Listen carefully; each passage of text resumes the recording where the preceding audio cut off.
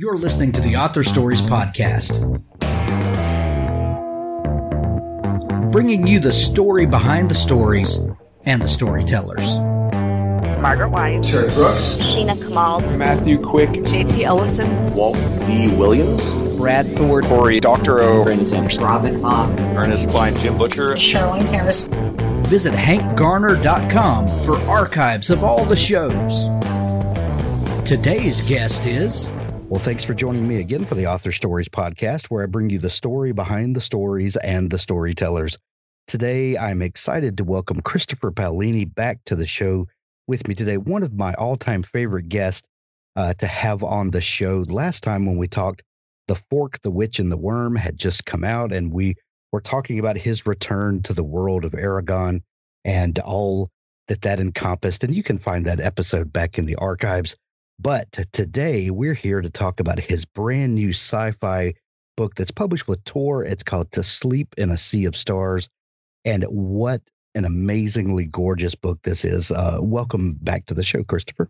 Well, thank you. I'm actually very excited to be talking with you again. I remember actually, along with enjoying our conversation last year, being rather frustrated at the time because I was so close to finishing To Sleep in a Sea of Stars and sending it off to the publisher and all that, but I couldn't talk about it, you know. Right. And after spending, over 7 years working on it, and I originally thought of the idea back in 2006, 2007, that gets a bit frustrating. Well, I remember the first time you were on the show, which was about 4 years ago, we talked about this sci-fi book that you had in the works, and you talked about kind of the hope that you had in this book, and what what it was doing for you creatively, and to kind of stretch your creative legs in a new way. And then last year, when the new book came out, we talked again, and I think a lot of us did pick up on some of that frustration that you were so close to finishing. And then, having known those tangential elements of the story, then I read in the back of To Sleep in a Sea of Stars, and you've got this great afterword that you write where you really kind of bear it all and talk about the story behind the writing of this book. And I was really surprised at just how, honest you were about it, and the struggles that you had gone through.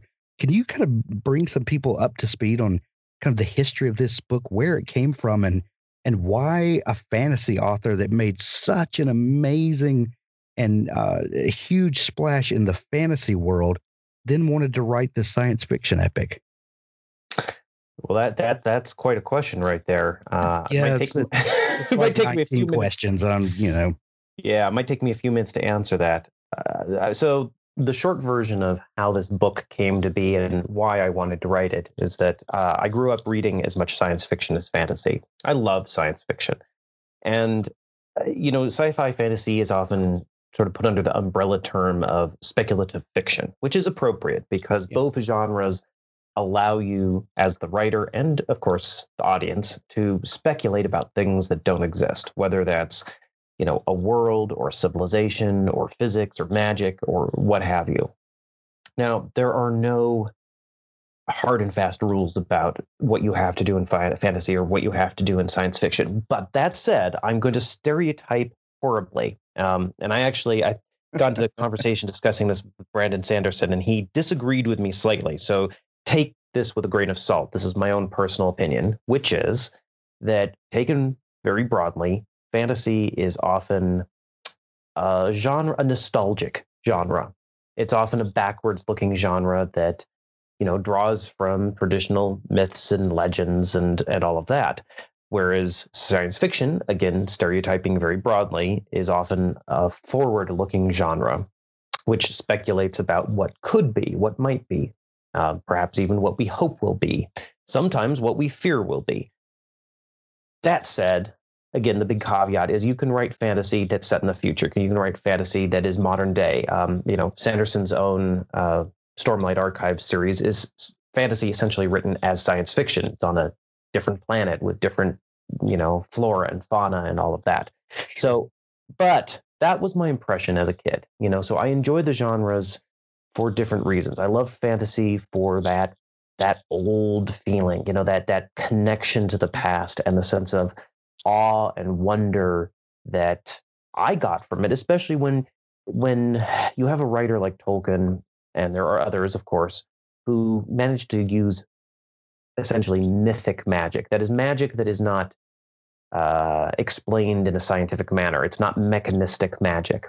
There's I'm sure you've heard the quote from Arthur C. Clarke, which is, any sufficiently advanced form of technology is indistinguishable from magic. Right. And there's a corollary to that, which I wish I had invented. But the corollary is any sufficiently explained piece of magic is indistinguishable from science or technology. And the writers who don't always explain their magic, but do understand how it works, can often, if done well, create this amazing emotional experience. It's dream logic in a way. So I love I love fantasy for that reason. And then science fiction I love because it can take you into the future. It can allow you to explore the universe in ways we can't physically do at the moment. And I'm totally in love with that idea. I think the universe is absolutely amazing. I find the fact of existence to be somewhat staggering.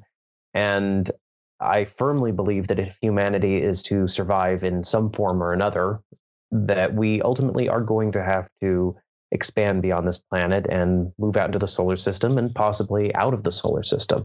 It is a mathematical certainty that at some point the sun is going to expand and so either we accept that and accept our inevitable demise, or we do what life always does and we fight for our survival and we expand, we spread, we explore.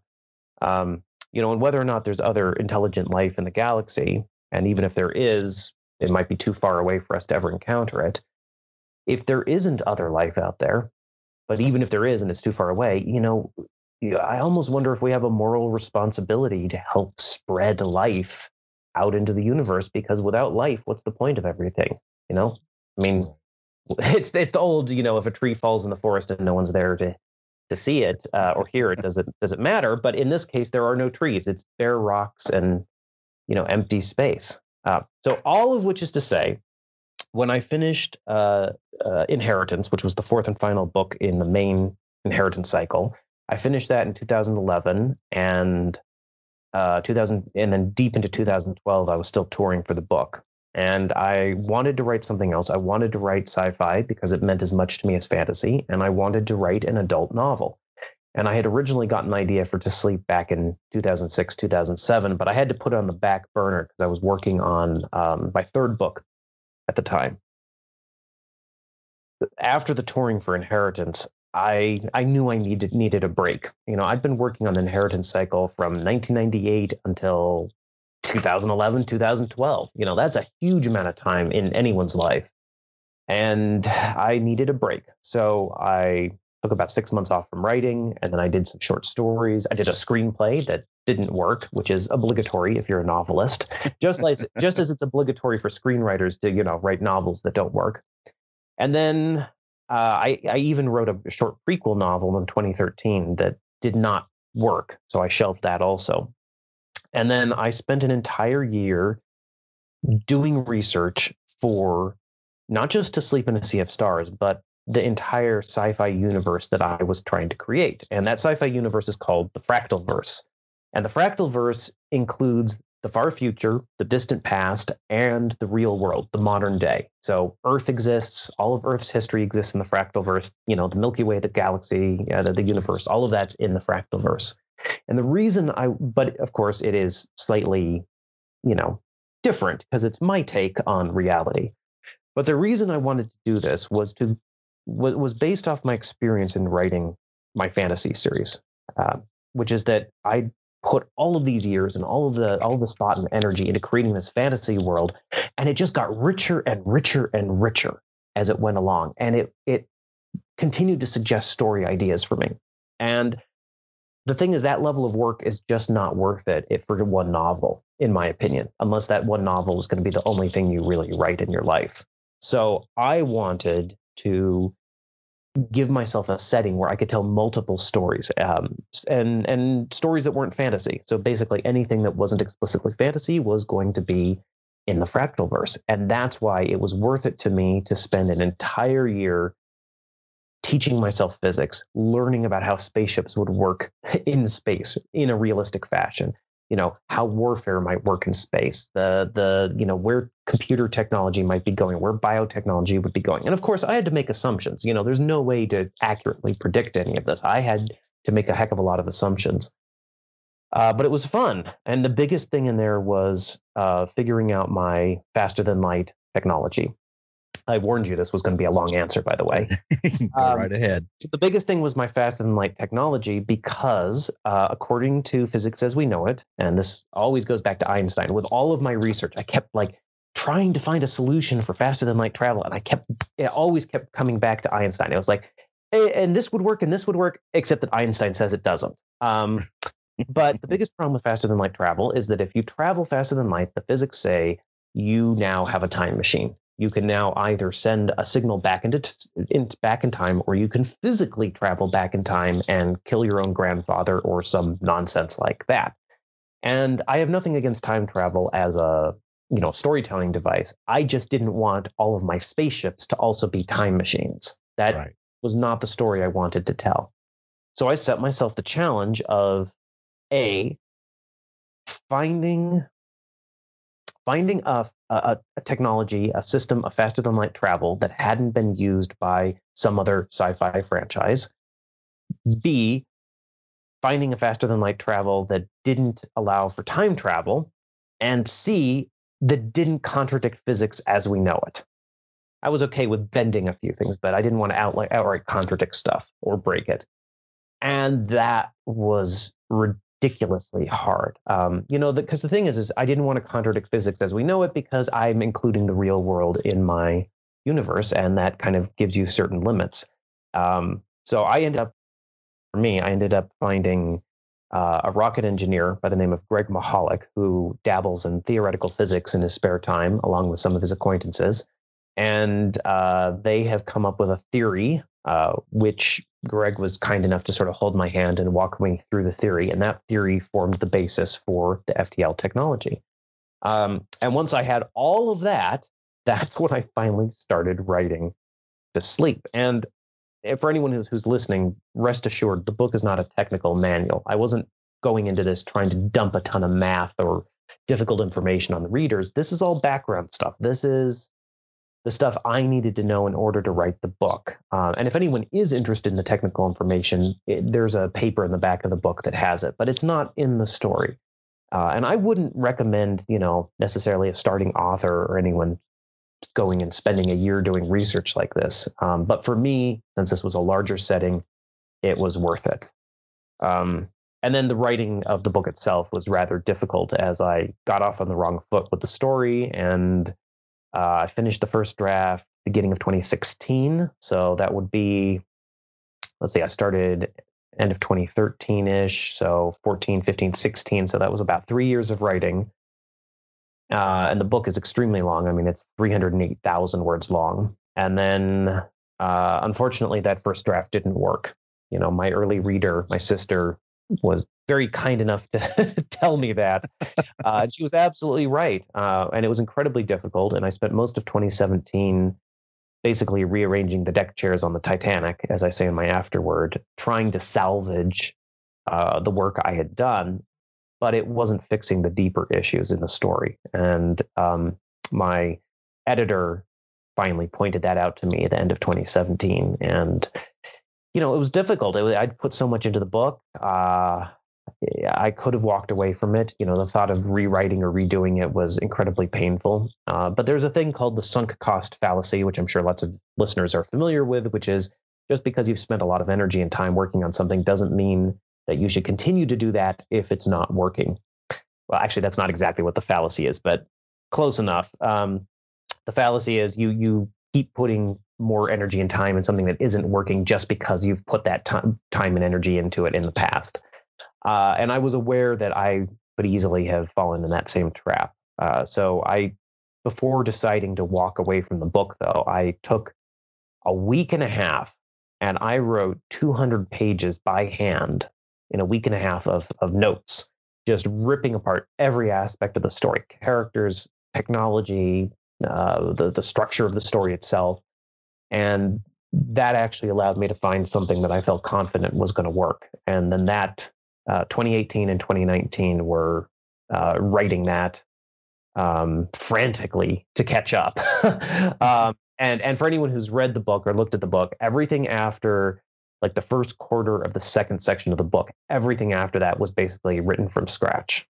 And in addition to all of that, I also did The Fork, the Witch, and the Worm, middle of 2018, and then it was published beginning of 2019. So it's been a long journey, and I've been very, very, very busy. So questions that popped up during your answer there. You're absolutely right that the book doesn't read like a technical manual on how to travel faster than light and what the implications of that would be. Because we do all appreciate the homework that you did so that you could wrap your head around kind of the mechanisms of the story. But without characters that we care about, none of that matters. So what did you do to, where did the characters come from? And tell us a little bit about their story in the midst of all of this future tech that you created. It was actually a very similar process. I wasn't reaching out to experts for character help, but while I was developing the universe and the technology, I was also doing work with the characters, and that work was writing, hundreds of pages of handwritten notes, just working out who these people were. I firmly believe that if you can tell me what makes your character laugh, what makes your character cry, what makes them sad, and what sort of key moments they had during their upbringing that they remember and that continues to affect their behavior, and also what they want and what they need, which are two different things. As an example, your character might want to go to the store and I don't know, buy a new computer, but what they need is to reconcile with their mother, as an example. So, but if you know those things, I firmly believe you have a pretty good grasp on who a character is. So Kira, my main character, was a bit of a challenge because I wasn't sure at first how adult to go with the story. And I kind of split the difference in the first draft. And it was perhaps a little in between with her character as to how adult she actually was. But that's also partly because I was still growing up while going through all of this. There are a lot of things in my life I put off till later because I was so caught up in writing, editing, and promoting Inheritance Cycle. And after that, I needed to do quite a bit of living, on my own, and Sure. just to have a life outside of that cycle. It really was kind of like training for the Olympics or something. It was like, okay, you publish one book, immediately go back into training, back into writing, burrow down into it, deal with the publicity at the same time, and hurry up and get that next book done because you got a deadline in a year and a half.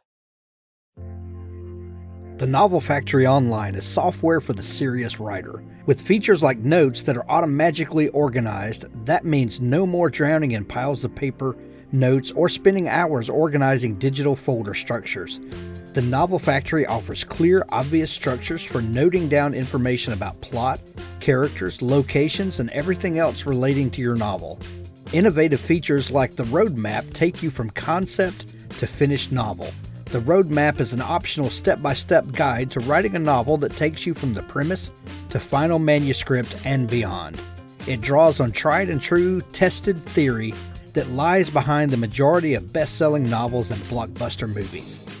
Access your writing anywhere. The web version of the Novel Factory can be accessed anywhere you have internet.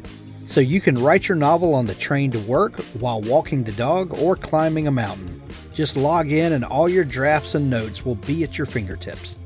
Go to novel-writer.com to see how this powerful software can unleash your creative side. Use code HANK2020 for 20% off. That's the Novel Factory. authors, I have a fantastic new service to tell you about. It's called PubSite. PubSite is a service to help you build your very own website, your home on the web, where you can promote your work and give your fans a place to connect with you. PubSite is a website platform that allows every author, regardless of budget, to have a great-looking professional website developed by the book marketing professionals at FSB Associates. PubSite is the new, easy-to-use DIY website builder developed specifically for books and authors. Whether you're an author of one book or 20, or a small publisher, PubSite allows you to build, design, and most importantly, update your website pain-free. No need to be dependent on a designer or webmaster to make a small but costly change to your website. Save the money and do it yourself. PubSite is the best platform for authors because it's a book-centric platform. PubSite was built just for authors and small publishers. Every design, feature, and layout is book-centric. They have customized designs for you to use. It's easy to build. No coding or HTML is necessary to create a stunning, professional-looking website with all the features you want. Get a custom domain name, yourname.com. It's simple to update. You can add all of your books, add a blog and a book tour, sell from any retailer, manage your email list and social media, and even do e-commerce. Build your website with a 14-day free trial, then pay just $19.99 per month, which includes hosting. And we offer packages starting at $499 to set up the website for you. Pub-site.com, the place to help authors find their home on the web. Christopher, you also changed publishers for this book, and Tor publishes the new book, and it's absolutely gorgeous. We were talking about that before we got started. The hardback, has these great the logo on the cover beneath the dust jacket, and the printing on the spine, all of that. The packaging is very pleasant and gorgeous, but Tor is known for kind of being the cornerstone of science fiction, fantasy, and that kind of hold down the genre there. What was it like working with a new publisher, a new editorial staff, and kind of getting a change of scenery there? Did that enhance or change your creative process at all? It was very different. So since To Sleep in a Sea of Stars is an adult novel, and in the publishing world, that simply means that your main character is over 18. If your main character is under 18, you are a young adult. You have a young adult novel. The content of the story almost doesn't matter. So since it was an adult novel, it needed to find a different place than where I was published at Random House, which was Alfred A. Knopf in the children's division. Alfred A. Knopf is an imprint of Random House. And I worked with my editor and publicist there at Knopf, all the way up until last year when I published The Fork, the Witch, and the Worm. So from to the end of 2002, when I started working with them, all the way up until beginning of last year. And that's a huge chunk of my life.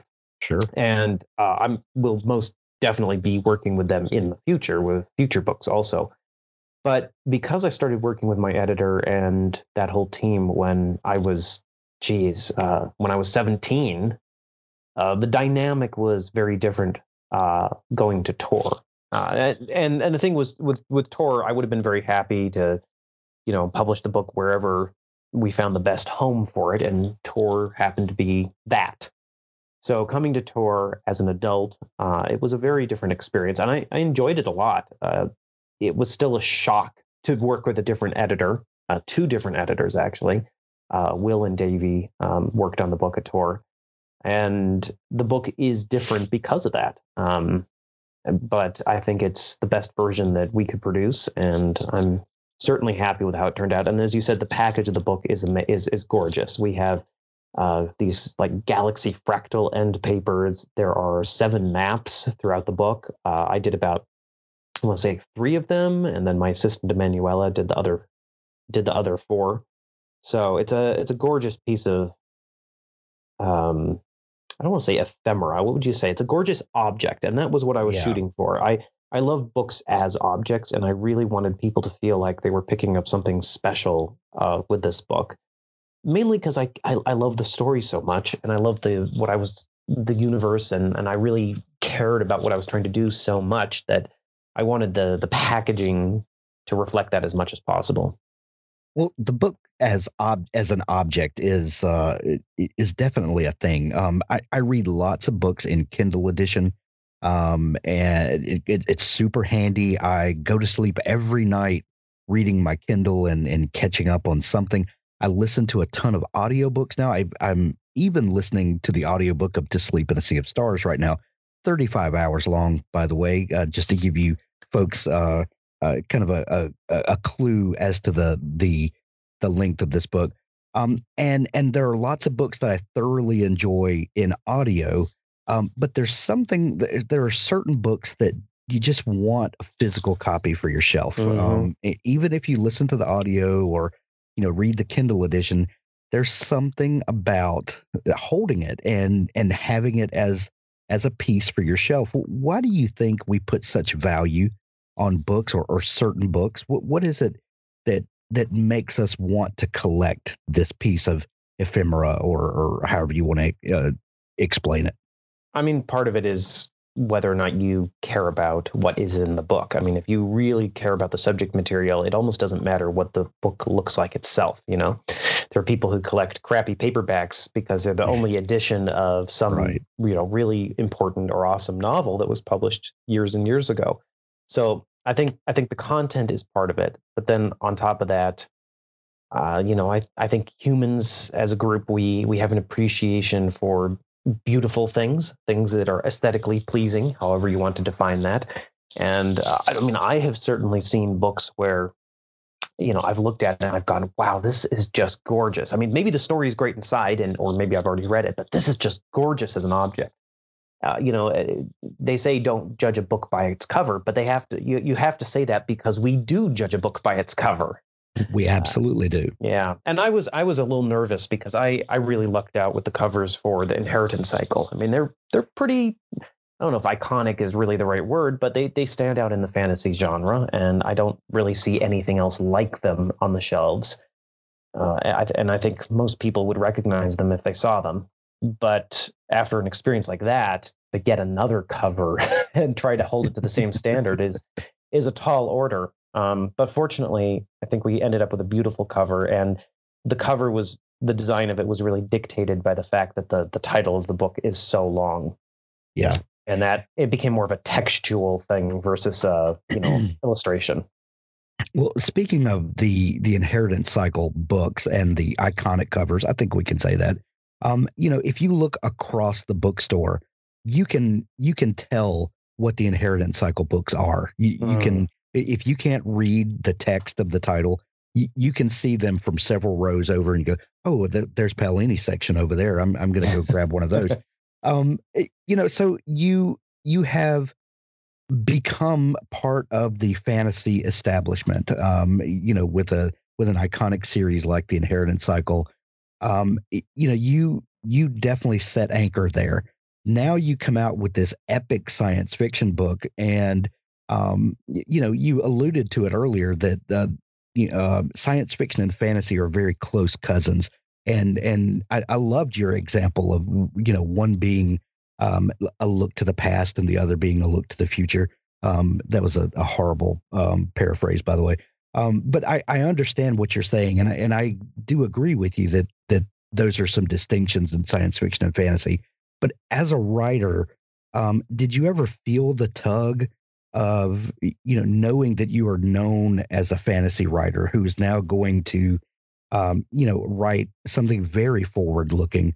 Was there ever a conflict there in you? No, maybe it's just my inner ambition because I want to write lots of different types of stories, and I have never been a fan of doing what people tell me to do, which is probably why it was a good thing I wasn't in the public school system. I don't think I would have been a peaceful student, let's put it that way.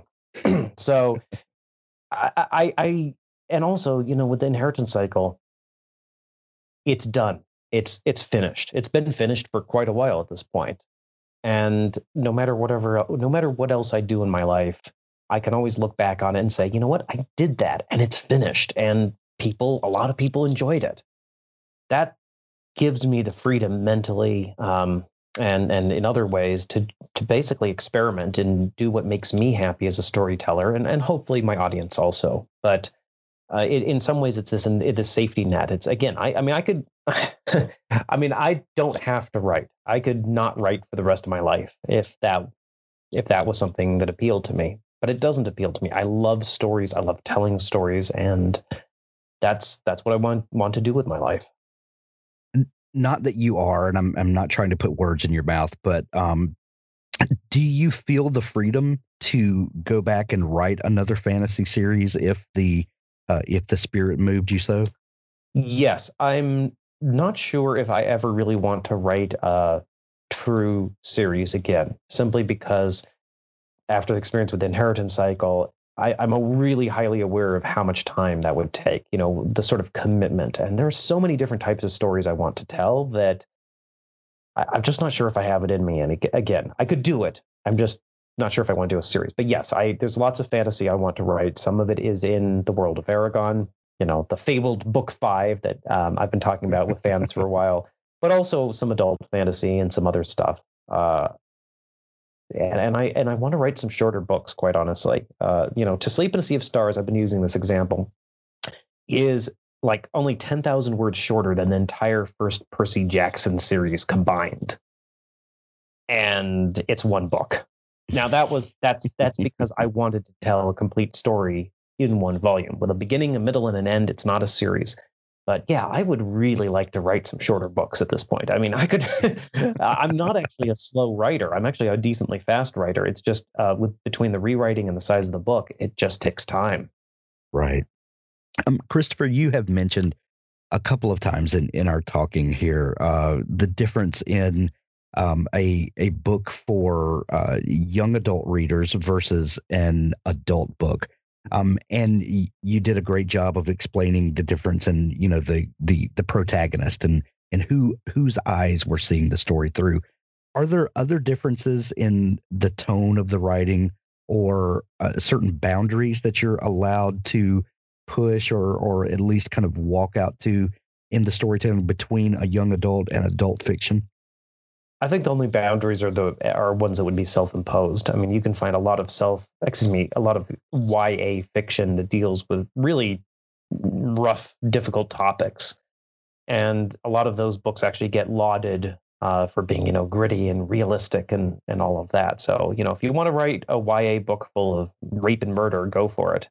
I mean, heck, there are YA books set in the Holocaust. So there's no real limitation. Personally, for me, I always kept in mind with the Inheritance Cycle that, especially after the first book was published, that, I did have younger readers. And for that reason, I don't have my characters, perhaps swearing or behaving the way they might otherwise. And the thing is that I wasn't trying to write YA when I started. I was simply trying to write the best version of that particular story. And that's the approach I take to all of my books.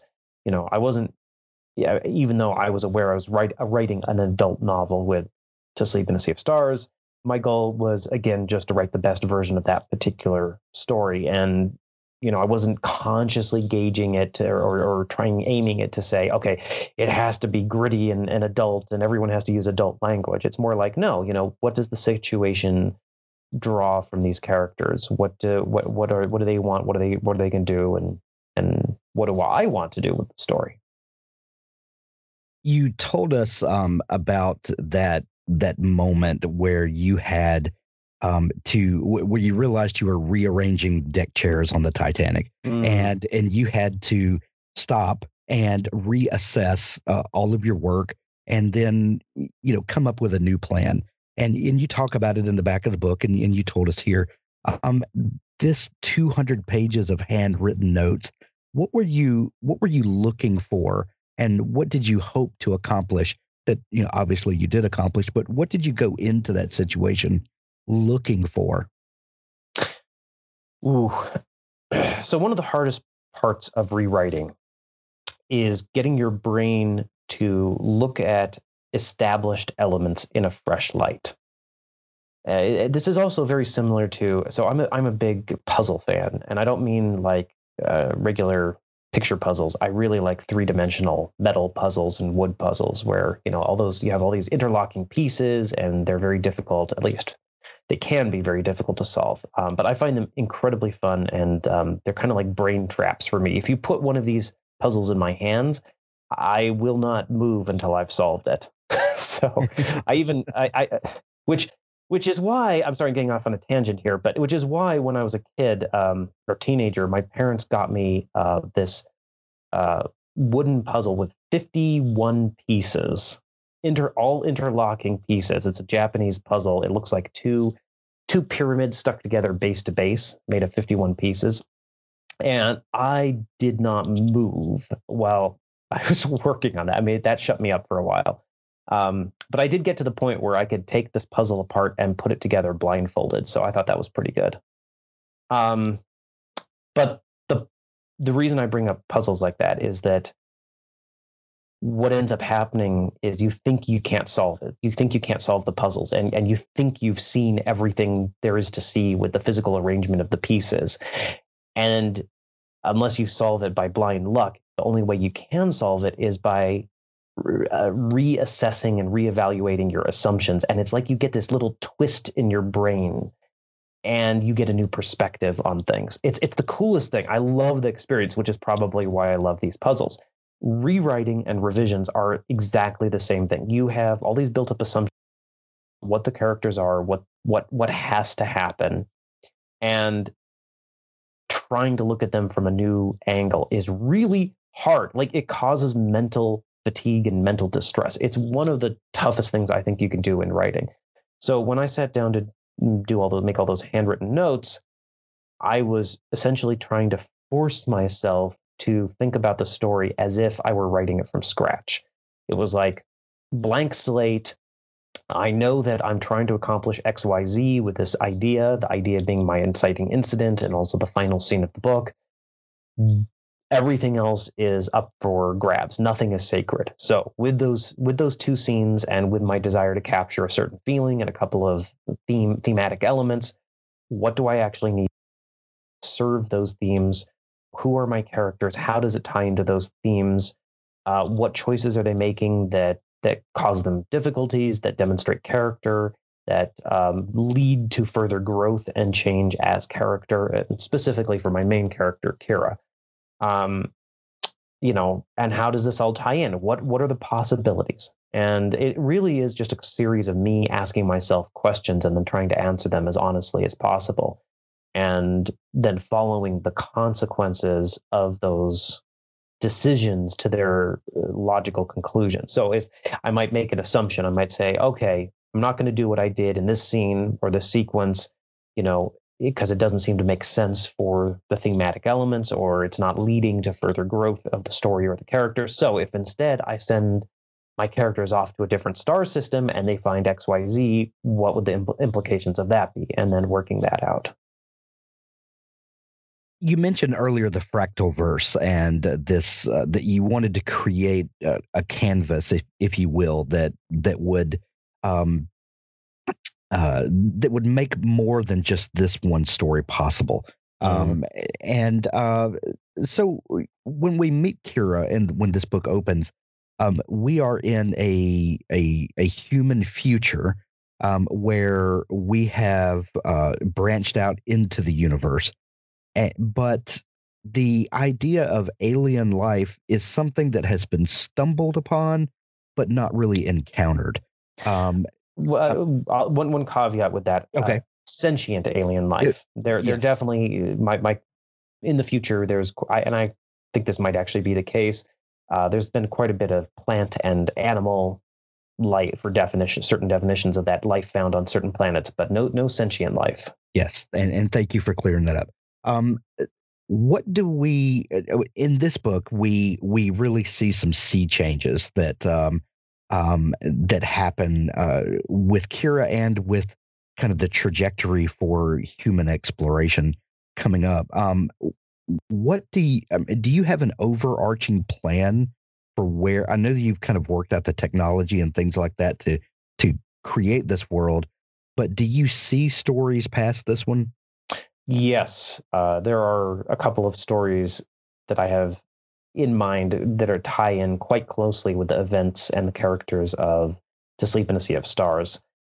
And then there are some larger sort of plans that I have, are overarching goals for the Fractalverse that go into the far future. And then there are quite a few other stories that I have in mind that are, some of them are modern day or near future, and those don't tie in quite as tightly with To Sleep, but they do tie into similar themes, similar ideas, and there are some larger overarching story things that will continue to grow, story to story, book to book, even if only in small ways. Within the science fiction genre, there are some subgenre designations, military science fiction, space opera, space adventure, even, space wizards, if we want to get into Star Wars. Do you think about those sorts of designations, and do those things change story elements as you're thinking about it? I mean, maybe. It's kind of interesting you bring this up, because when I was doing my virtual book tour for To Sleep, I had some events I had an event with Tad Williams, and I had an event with Chuck Wendig, among others. And both of them brought up the designation space opera. And I almost wonder if it's a generational thing or just separate experience, because both of them seem to view space opera as being almost a bit pejorative as a genre description. That's crazy to me. Whereas to me, it's more like a label that says, "Oh, hey, you're going to have a fun, awesome adventure here." Exactly. So, which is why I have been calling To Sleep a space opera, and to me, that just means a story of epic scale, one that, I mean, the opera part perhaps is not quite as applicable in the sense that it's not really massively concerned with a whole bunch of interpersonal drama. But it's this epic that takes you across the stars, and it's, larger than life in a lot of ways. And that to me screams space opera. Some of the other stories that tie into To Sleep, I would definitely classify as military sci-fi. So I do think about that, but it doesn't. But the thing is, it doesn't really shape what I want to do with a story. It's like, okay, it's military sci-fi. Who cares? I'm still going to tell the story I want to tell. Right. And then you can let other people apply the labels after the fact. Christopher, in the beginning of our conversation, you made that illustration about the difference in your eyes between science fiction and fantasy, and you said that science fiction is or can be kind of what our hopes for the future might be, or our fears for the future. And you kind of threw that caveat in there. How do you see the story that you're telling in To Sleep in a Sea of Stars? Do you see that as a look at the future and what you hope for, or things that you think, hope that we'll be careful with? To Sleep is ultimately an optimistic story. I'm an optimistic writer. I don't like stories that, well, actually, let me rephrase that. To provide some context, I personally like, as a consumer, stories with a touch of optimism to them. But then also as an author, as a writer, I have had the really amazing experience over the years of hearing from, hundreds and hundreds of people who, in one way or another, were deeply touched by the inheritance cycle, and often found that the books helped them through some difficult part of their lives. And that's really humbling to hear. And it's the sort of thing that, I think every author would hope for, that your work would touch people in some really profound or deep way. And because of that, it really makes me wary of ever putting anything out into the world that is ultimately cynical, depressing, or unhelpful, because I think about a lot of those letters I've gotten, and it makes me think, well, if instead of the book I wrote, they had read something that was really depressing and cynical, and it had the opposite effect on them, what would have happened in their life? What would have happened to them? Now, and writing does have that sort of power, amazingly enough. So no, you'll never catch me writing grimdark fantasy or grimdark science fiction. And I love old school Star Trek and this optimism it had. And that's not to downplay the challenges we face as a species. This planet right now, we've got a lot of difficult things going on. I'm sure everyone would acknowledge that. But that doesn't mean there is a lot of awesome stuff going on also. And if all you do is focus on the bad things, if all you do is look at the world and see what's wrong, then to me, it's a very depressing experience, and B, it's never gonna give you a sense of hope or energy for the future. I mean, yeah, things are hard at times, but guess what? They've always been hard, and they probably always will be hard in one way or another. Doesn't mean things can't get better. I mean, things have gotten a lot better over the past few hundred years. So, yeah. I feel very strongly about that, and I would definitely hope that anyone who reads To Sleep or any of my other books, that it leaves you with a sense of hope and optimism for the future, other feelings and emotions. We've talked in the past about your home base in Paradise Valley, Montana, and what that home that you have there has done for your creativity and how you draw from that. Did you need to get some different, perspective of view in writing To Sleep in a Sea of Stars? Did you need to go to a different place and get some different scenery? Did that affect you at all? I didn't need to get different scenery for the writing. I did get quite a bit of different scenery while working on To Sleep, simply for my own mental health and personal life, if you will. I actually finished the first draft of the book while splitting a winter between Edinburgh, Scotland, and Barcelona, Spain, which was a really awesome experience. I've lived and worked in quite a few places around the world, but I keep coming back to Montana because my family's here, and it's absolutely gorgeous. I mean, just think of the mountains from Lord of the Rings, and you'll have a good idea of what it looks like here. But self-care is a big part of being a professional writer, because you spend a lot of time alone thinking about what could be and what might be. And a lot of times it's not very pleasant stuff to think about, given what you're doing to your characters. So finding ways to get out of your own head and spend time with other people is incredibly important.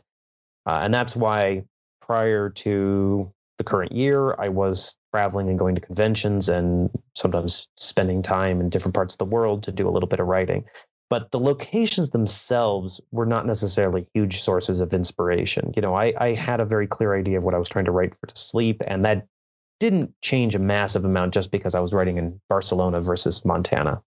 I will say that Montana and growing up homeschooled in rural Montana is actually excellent preparation for living through a pandemic. So that's also worked out pretty well on that front.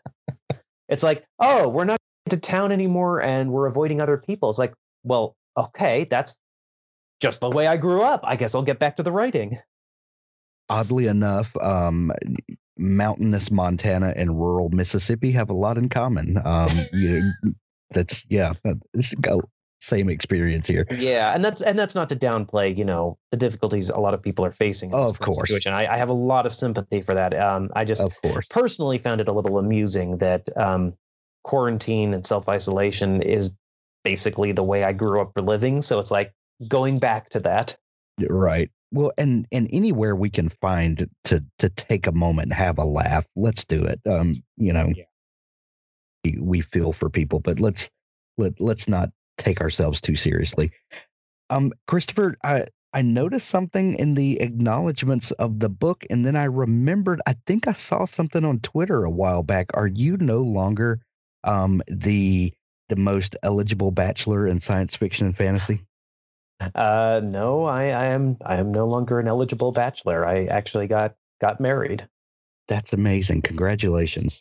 Thank you. It was getting to the point where I was thinking it wasn't going to happen, but it did, and I feel incredibly lucky. Well, congratulations. That's the best news that we've been able to share in a while.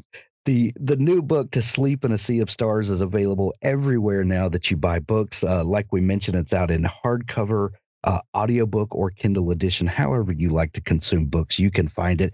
We'll put links to it in the show notes to make it easy for people to find. Christopher, where can people find you online if they want to dig into all the amazing stuff that you and your whole team provide? Well, there's my website, of course, which is paolini.net. And then I am on Twitter at Paolini, and I'm on Instagram and Facebook and all over the place. So I'm very easy to find. And I'm glad you mentioned the content, because for context, with the Inheritance Cycle, a lot of the rights with the Inheritance Cycle are actually owned by the movie studio. There are a lot of things I wanted to do with Eragon and the other books and the world of Eragon that I couldn't do, but that's not the case with To Sleep in a Sea of Stars. And so my team and I are actually doing a lot of things that I've wanted to get off the ground, wanted to do in the past, and we're having a lot of fun with it. So we have official merch for To Sleep in a Sea of Stars and the Fractalverse. We have pins, we have pendants made by Badali Jewelry, which are absolutely gorgeous. We have art prints. We're doing other things, like you mentioned the audiobook. The audiobook was read by the amazing voice actress Jennifer Hale, who actually has the Guinness World Record for being the most prolific female voice actor in the world, at least in English. And she's done voices for everything from Halo to Mass Effect. She was the female lead in Mass Effect. Lord of the Rings, she was the voice of Galadriel in the video games. She's done the voice of Cinderella for Disney for a long time. Tons and tons of projects. She even did uncredited work as the voice of the dragon Saphira in the Eragon video game. And I managed to get her to do the audiobook of To Sleep, her first audiobook ever, and I think she absolutely knocked it out of the park.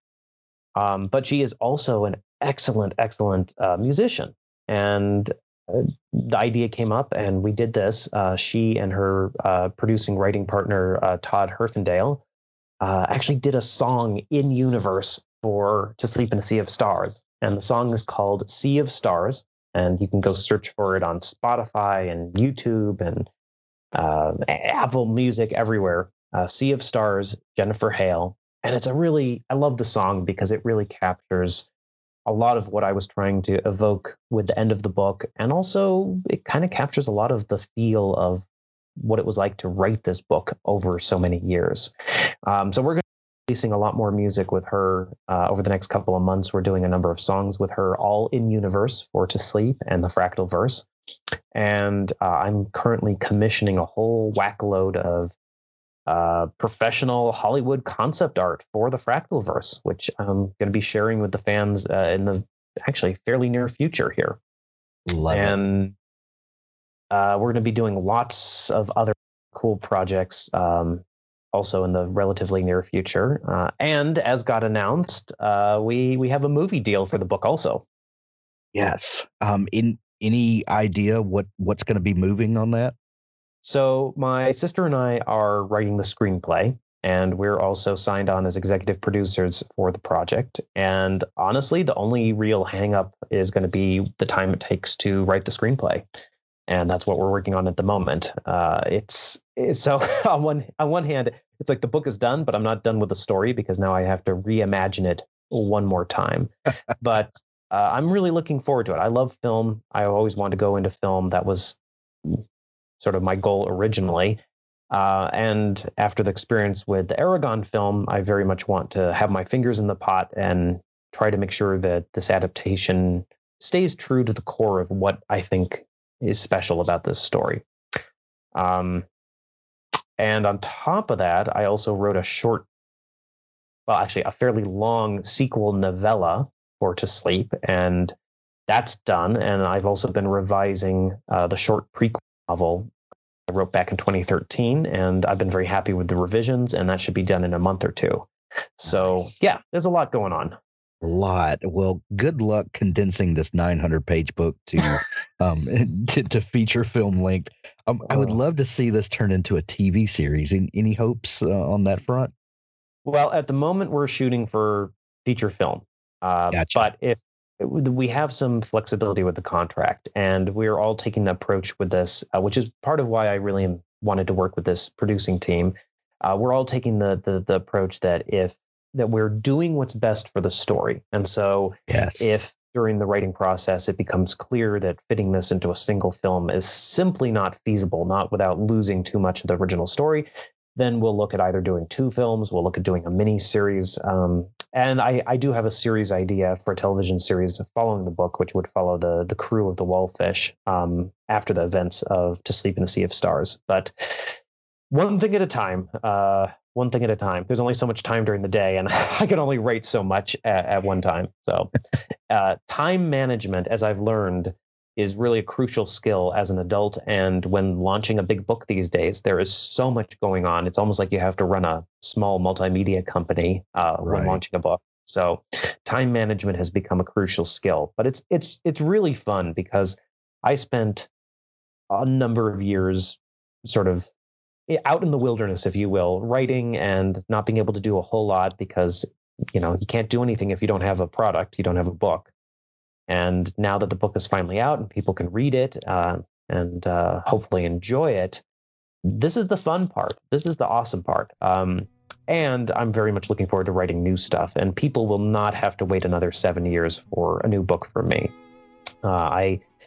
The writing of To Sleep was difficult for a number of reasons. That's not the case with future projects. The writing has gone super, super well and very quickly with other stuff. So I would love to have a book come out if not every year, at least every year and a half. That would make me very happy. Absolutely. Look forward to it. We look forward to everything that you put out, Christopher. Like I said, there's links to the book, to your website, Twitter, all the places where people can connect with you in the show notes of this episode. Christopher, it's always a pleasure to catch up with you and to get a glimpse into what's going on in your world. Thank you so much for taking time to come back on the show.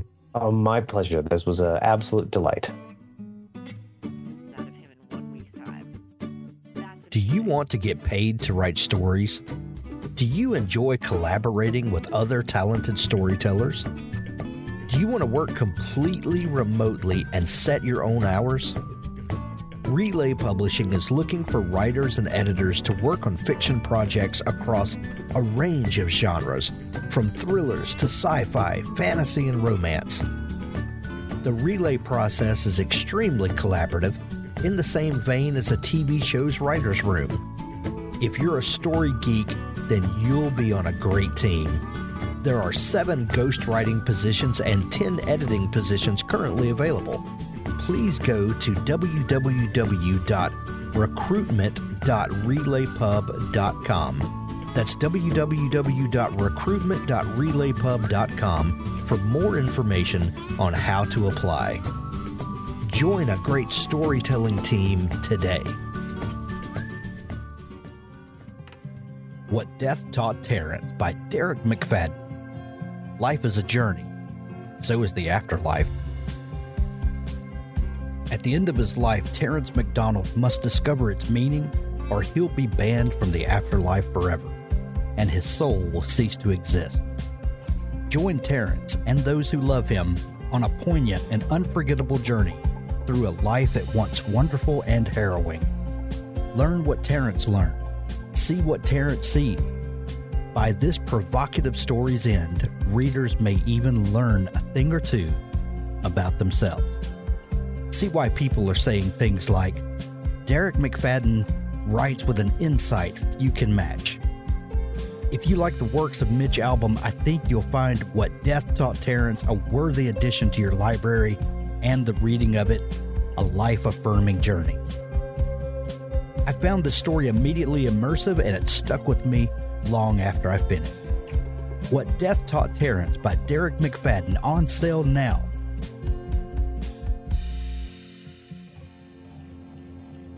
Invasion Day, the first book in the They Came for Blood series by Scott Moon. David Osage is a dangerous man with a complicated past, but these days he's just trying to keep his head down, driving big rigs. One night he saddles himself with a hitchhiker, a nuisance who's more than she seemed, and that's when everything changes. No one was ready for an alien invasion.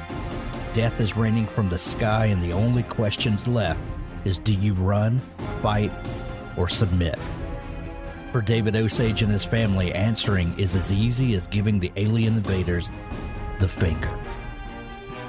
Grab Book 1, Invasion Day, in the They Came for Blood series, and then follow it up with Book 2, Resistance Day, and Book 3, Victory Day. Available at Amazon.com.